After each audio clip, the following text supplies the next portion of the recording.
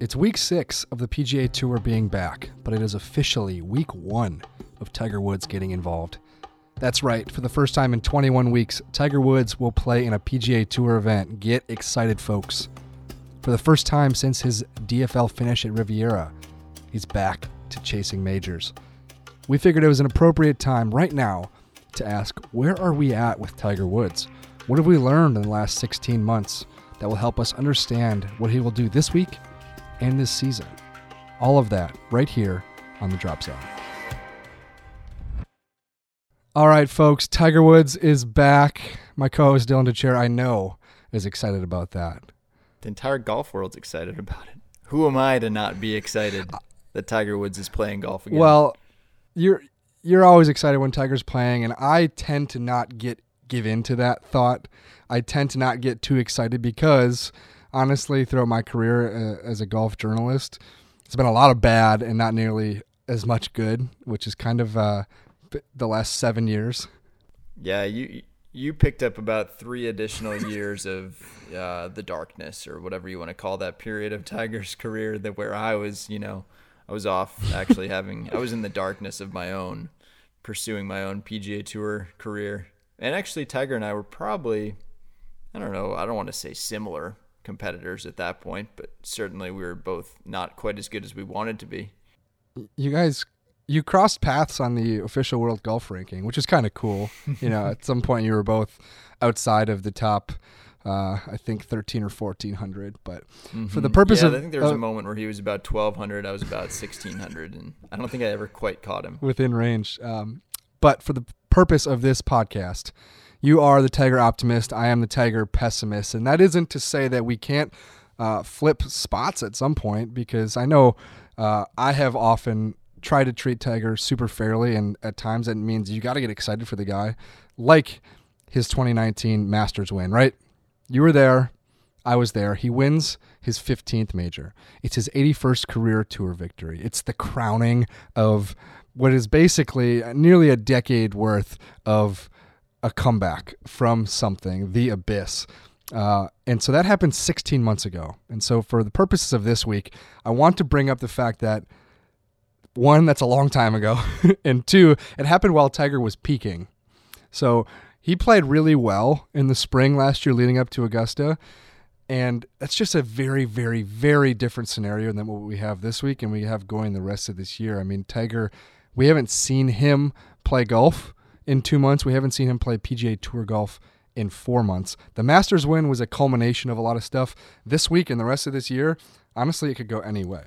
I think you're looking at this the wrong way, because the main point, the entire thesis and takeaway from the 2019 Masters was that Tiger Woods showed up on golf's greatest stage like he hadn't missed a beat, basically. Once he got back in that position, and this was the takeaway from the Tour Championship also, even though, granted, 30 of the best players in the world, not 156 of the best players in the world, or, the Masters 91 or whatever.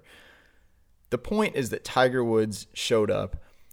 Golf's greatest winner in history was back. And once he got in position to win, he shut the door. You saw some of the other best players in the world. Brooks Koepka, Francesco Molinari, Patrick Cantlay. Guys were crumbling left and right. Tiger Woods did not. That was the biggest takeaway. And where it's not so dissimilar from this year is it's not like Tiger was feeling his best. He skipped Bay Hill before the Masters. Everyone panicked in the same way that they were panicking this year when he skipped, just about everything. But honestly, this year he just looks like a prophet because, he skipped the players. It didn't even happen. All right, well, let's move forward on the timeline. This is where it gets good for me, and this is where you don't really have a whole lot to say, because in May of 2019, Tiger misses the cut at Bethpage Black at the PGA Championship. Not only does he miss the cut, but on Thursday, Brooks Koepka beats him within the same group by 9 shots. And then on Friday, he beats him by 8 shots. This is the guy who just won the Masters, golf's greatest stage, yada, yada, yada. This is a different golfer. This is a different golfer, not more than 6 weeks later, 5 weeks later. And not only that, during this time frame, we saw footage of Tiger from Golf TV. He had a couple of media days with them. He looked weird. He looked weirdly rigid. He looked like he was kind of gimping around the place. He eventually got some swings in with them, and it just kind of showed us that, like, off the course, this guy isn't as stable as the dude at the Masters who, raised both hands and fist pumped the sky.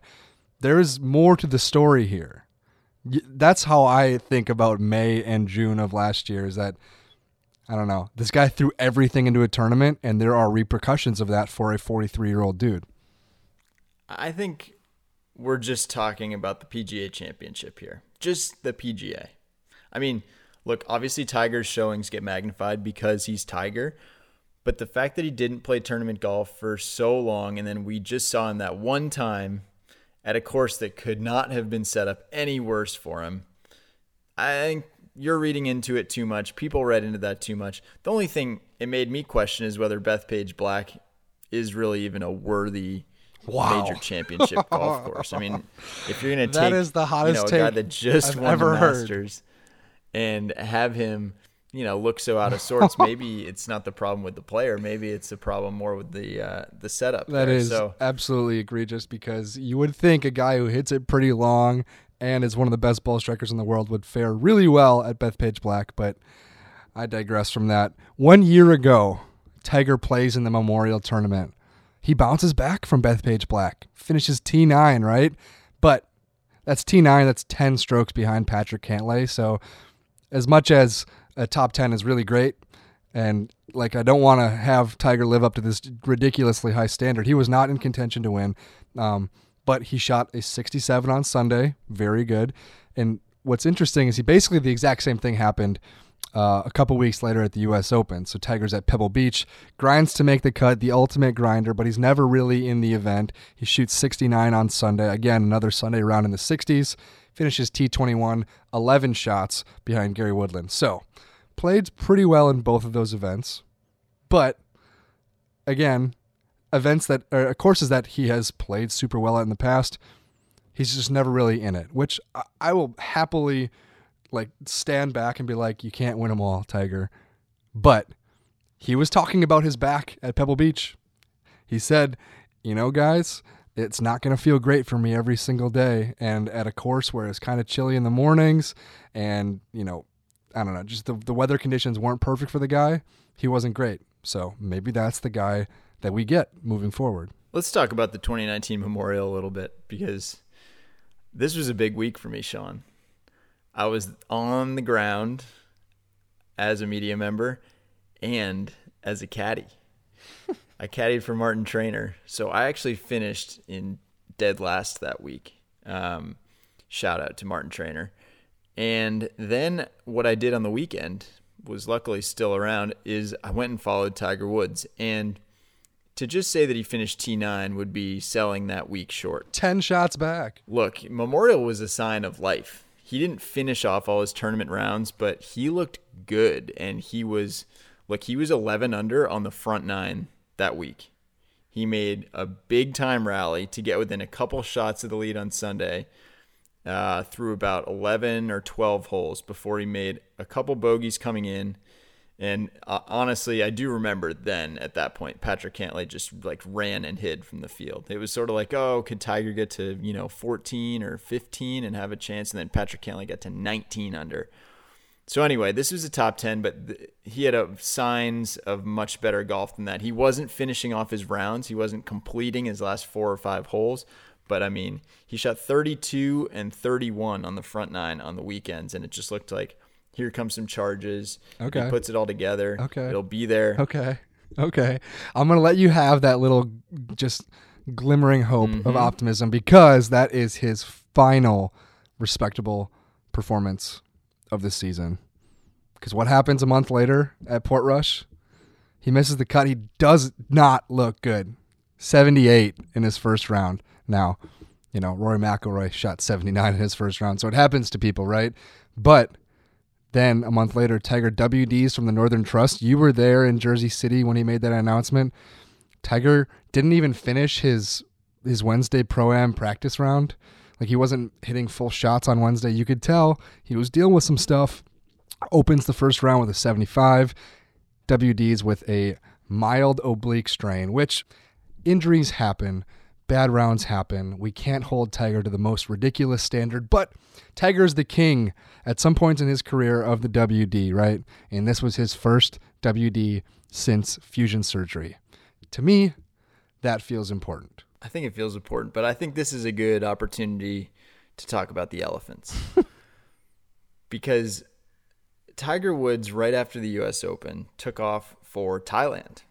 He went to Southeast Asia with his family. He's never done anything like this, to the best of my knowledge. Sounds great. Erica Herman, his longtime girlfriend, his kids, and his mom went back to kind of see a little bit about, where is he from? Sounded like a great trip. Sounded like he really had a good time. But part of that, he was riding elephants. And what do we think Tiger Woods is doing riding on elephants? And I was walking with Erica Herman, actually, at the Northern Trust, and she was talking about, like, she was, watching Tiger ride the elephants, and he was sort of, like, looking uncomfortable, and I was, like, in disbelief that she was just, speaking openly about this, because it felt like, here's a guy that's injured right now. Maybe there's some sort of connection between, like, him traveling around the world, living a crazy life, and then tweaking his back there, and then coming back and it not being quite right. So anyway, that's my main memory from the Northern Trust, is being like, yeah, maybe this guy shouldn't have ridden a bunch of elephants all summer long leading into this tournament.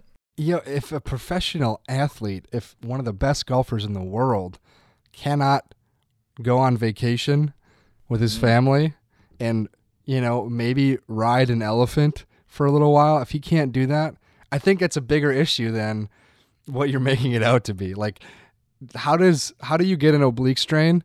Oftentimes you get an oblique strain when there is other injury and you're trying to, mask it. Like you get an oblique strain if you have a knee issue and you're trying to swing a little bit differently and your body isn't quite ready for it, or if you haven't warmed up your body quite ready for what you need to do with your obliques that day. So as much as there are elephants, there's an elephant in the room here. The point here is not the elephants. The elephants are symptomatic of a larger point, which is that this was not a moment in Tiger Woods' playing career where he was dialed in on, achieving the Tour Championship or something like that. He'd been on vacation, traveling around, preparing to be a President's Cup captain, which he sounds like he was obsessed over. But there's a major involved here. There is a major championship, and you that guy will do I've glossed anything. right over that one. Yes. Out of pure convenience, because I honestly, that was bizarre. He didn't even, I don't know, why did he not travel to Northern Ireland before, like, whatever he got there, like, Tuesday of tournament week? That was he was like waking up at 1 a.m. in the U.S. None of that made sense. I will not defend. Okay, good. We now move forward. Tiger goes a full 2 months without playing a tour event, right? The PGA Tour FedEx Cup season ends. He did play the BMW. He weirdly played the next week after WDing, and he finished, and that was about sort of all you could say about it. He played 4 rounds. In a no-cut event. So the next 2 months, we get no Tiger Woods on the PGA Tour, largely because he had a slight arthroscopic procedure on his left knee. So there's some time that he needs to rest, and then there's rehab time, but it was a pretty slight procedure. He comes back, and he plays in this made-for-TV Japan skins game against Rory McIlroy, Hideki Matsuyama, and Jason Day. And he is probably the worst golfer on the front nine. He is very rusty. His iron shots are not good. He's playing over in Japan at a course he's never seen before. But then he goes out and wins the damn thing. He wins the Zozo Championship against what is a very solid field. And while it is a limited field, it is a very, very stacked field. So I've got pretty much nothing to say pessimistic about this. Like, the guy shot 64, 64, 66, 67. He beat Hideki by 3. He beat Rory and everyone else in the field by 6 or more. Every argument that I've ever had in order to rein people in from crazy Tiger optimism, of course he's never played before, pretty stacked field, the guy's been on a break, he had surgery. All of those things were in my pocket, and I couldn't play any one of them that week. I'm glad that you're copping up to this, because I just wanted to bring you back to Tour Confidential Monday before the Zozo Championship, where Sean Zock said, I'd expect some rust. I don't think he finishes in the top 20 this week. He's competing against a lot of folks who have been playing on tour the last few weeks, and that's worth something. Luke Curdenine, it's not just you. Luke Curdenine said, expect what we usually see from Tiger upon his return. Rust, discomfort, and an underwhelming finish. In his post-peak years, Tiger's form seems dependent on getting enough prerequisite tournament reps. It's all crap. Everything, this whole idea that he needs to be polished, that he needs to play a bunch, this all went out the window. The craziest part of the Zozo Championship was just how unremarkable it looked to see Tiger Woods winning. He just was relentless. He was that irons player that he is when he's playing well, where he stares down a 200-yard shot and he starts it at the middle of the green and he turns it a little bit towards the flag and he ends up with an 8-foot putt for birdie. And he makes it. And he makes about half of them, and he just plods his way around the golf course and just paper cuts everyone to death. Yeah, that was a dominant performance, and you're right. It does confuse us in the way we are trying to be predictive about Tiger. Like, oh, yeah, he needs to play 2 weeks in advance. He needs to play 3 weeks in advance. That was his last big layoff. It wasn't his last big layoff. These days it seems like there's plenty of big layoffs, but it just really upended things. He traveled around the world to get there. We didn't think that he would be able to do that successfully either. So, yeah, it was confusingly good performance. That is the trump card in our little mini debate here. If you could even call it a debate, just trying to read the tea leaves and trying to put all the cards on the table, that is the trump card. But there's one that's also similar to that, and it's the President's Cup. The 2019 President's Cup, early December, Tiger absolutely, definitively golfs his ball and carries the American team as the playing captain with all the distractions involved. Patrick Reed, Bunkergate, all this crap that Tiger has to answer for. Tiger carries the team. They mount a crazy comeback win in Australia. And it was at this moment that if we had to rank the best players in the world, Tiger Woods is number one, right? Yeah, the crazy part about this was it felt more like when someone's playing an actual team sport. Like, when LeBron would get kind of frustrated with his teammates and fed up with his teammates and just like, all right, give me the ball. You guys know how easy this is for me to do this? And then so Tiger just did the same thing. He's like, all right, you guys are you're going to lose the international team. Let me go steamroll Abe Answer. But the other thing, because I do want to make it clear that I'm being fair, I do think we saw both sides of this at the President's Cup, because I think we heard afterwards a little bit of chatter from the assistant captains, Fred Couples in particular, who basically said Tiger didn't play Saturday because he didn't feel good enough to go. Yeah. He wasn't ready to go. He was, yes, he played great Thursday, Friday, Sunday, but you don't just get to take Saturdays off during normal 72-hole golf tournaments. And, we'll get to that point next. So that was a little bit concerning that, yes, his top level is still at that elite level, but there seems to be some persisting inconsistency. How sustainable is it? So let's move forward now. 2020, the most ridiculous year of my life. He puts a really solid start together at Torrey Pines. Finishes strong on Sunday, T9 finish. That's the day that Kobe Bryant passed away, and it was just all the headlines got pulled away from Tiger Woods, and rightfully so. But then he goes to Riviera for the Genesis Invitational, which he plays as the host. You and I were there, and I'm glad that you and I were there because Tiger absolutely shit the bed.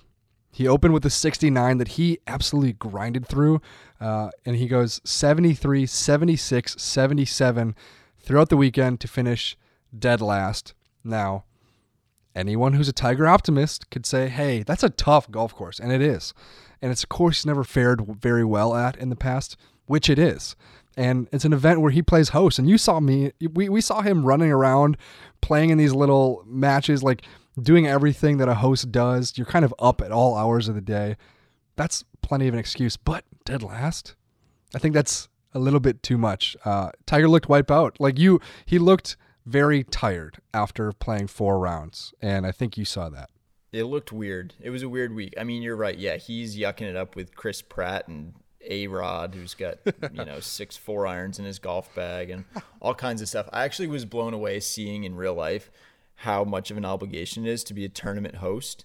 It's just distracting. It's got to be distracting. But, look, that's not a new it's not a new thing to him, though. That's like he's been hosting tournaments since he was like 25 years old, pretty much. It did seem like a distracting thing, and it seemed like once things started going in the wrong direction, he had a 3-putt or a 4-putt, early on Saturday's round, and it just seemed like once that happened, that was it. And then, it was weird the way he talked that week about his upcoming schedule. He basically said he hadn't thought about it, which can't be true, obviously. But even as late as Friday afternoon, he wouldn't say whether he was going to commit to WGC Mexico or not, which was the following week. He had 2 more hours to decide. So that was definitely a strange week. And it was a particularly strange week because we didn't see him for a while after that. That was sort of it. That was the lingering impression we had of Tiger Woods, was him finishing in last place, him taking a drop from the trash bag on Sunday, in front of just a handful of fans at his own golf tournament. So that was definitely a weird counterpoint to the whole President's Cup thing. Look at you reading the tea leaves without adding in the fact that, he has won 3 events since he's come back to play competitive golf. What happened next is, I think for me at least, a bit more concerning. So Tiger doesn't play the Honda Classic, which a lot of people like to point out is in Jupiter. It's in his backyard. He can sleep in his own bed and go out and play 4 rounds at an event that he's done pretty well at. It's in his backyard. He doesn't play the other Florida event up in Orlando, the Arnold Palmer Invitational, an event that he has won many, many times. That's fine because, well, if he's going to play the Players, you don't want to have to ask him to play twice in a row. But then Tiger skips the Players. He announces it the Friday before the coronavirus shutdown, but we finally get that note from his agent, Mark Steinberg. It was a text that was sent to Bob Harig of ESPN. The text said, "Back, just not ready. Not concerning long-term, just not ready," which is scary. It's kind of just, when someone responds to a text and just okay, I'm good. And you're like, oh, there's definitely more here. But then we basically forget about it, right? Because the coronavirus shut down. Tiger wasn't okay. He wasn't okay. What do you think of, not to put my tinfoil hat on here, do you think Tiger had any idea that the Players would have a chance of getting canceled? Do you think that could have possibly factored into his decision? This is a genuine question, not leading the witness. If this was about the coronavirus, then Tiger would have probably played Bay Hill. I think potentially the 1% chance that this could be about the coronavirus. I think we would have seen Tiger play maybe the Honda Classic. If it was about anything other than his body, then he would have played. But it was his body. Just saying, we heard there's been some leaks that, some people in the government knew a little bit more than maybe they reacted to. I'd like to see Tiger's stock portfolio, see what kind of, shorts he was making over this period, and then we might know a little bit more about his health going into the Players. Well, since then, as you said, we haven't seen much of Tiger, and I'm not going to sit here and listen to you talk about his ball striking during the match 2. You mean the match where he didn't miss a fairway the entire day? At his home course, where he has, in the past, had people report a worst ball 66, which is insanity. Tiger played well at his home course in the rain against a couple quarterbacks. I don't care about that. That was 2 months ago. What does that have to do with today? I mean, I think it means that he's alive, he's healthy, he's moving around, he's hitting fairways, he's, only focused on winning matches. He's maybe not the most dynamic guy to have mic'd up. It told us, I think, a fair amount about Tiger, including the fact that when he's around other superstars, he's perfectly happy to fade into the background and just be the best golfer on the planet. I think it was more revealing than you're willing to give it credit for. It doesn't necessarily tell us whether he can walk 72 holes, whether he can play an entire 6-day tournament week at the Memorial, but I think it's encouraging. I think he's really been just slow playing this entire thing because he knows he's got a full schedule coming up.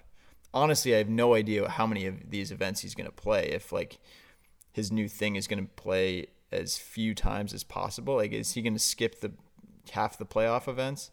I don't know, but I'm interested to find out. All right, well then let's tell people what they need to think about. Given all that has happened in the last 16 months, we just rode the roller coaster.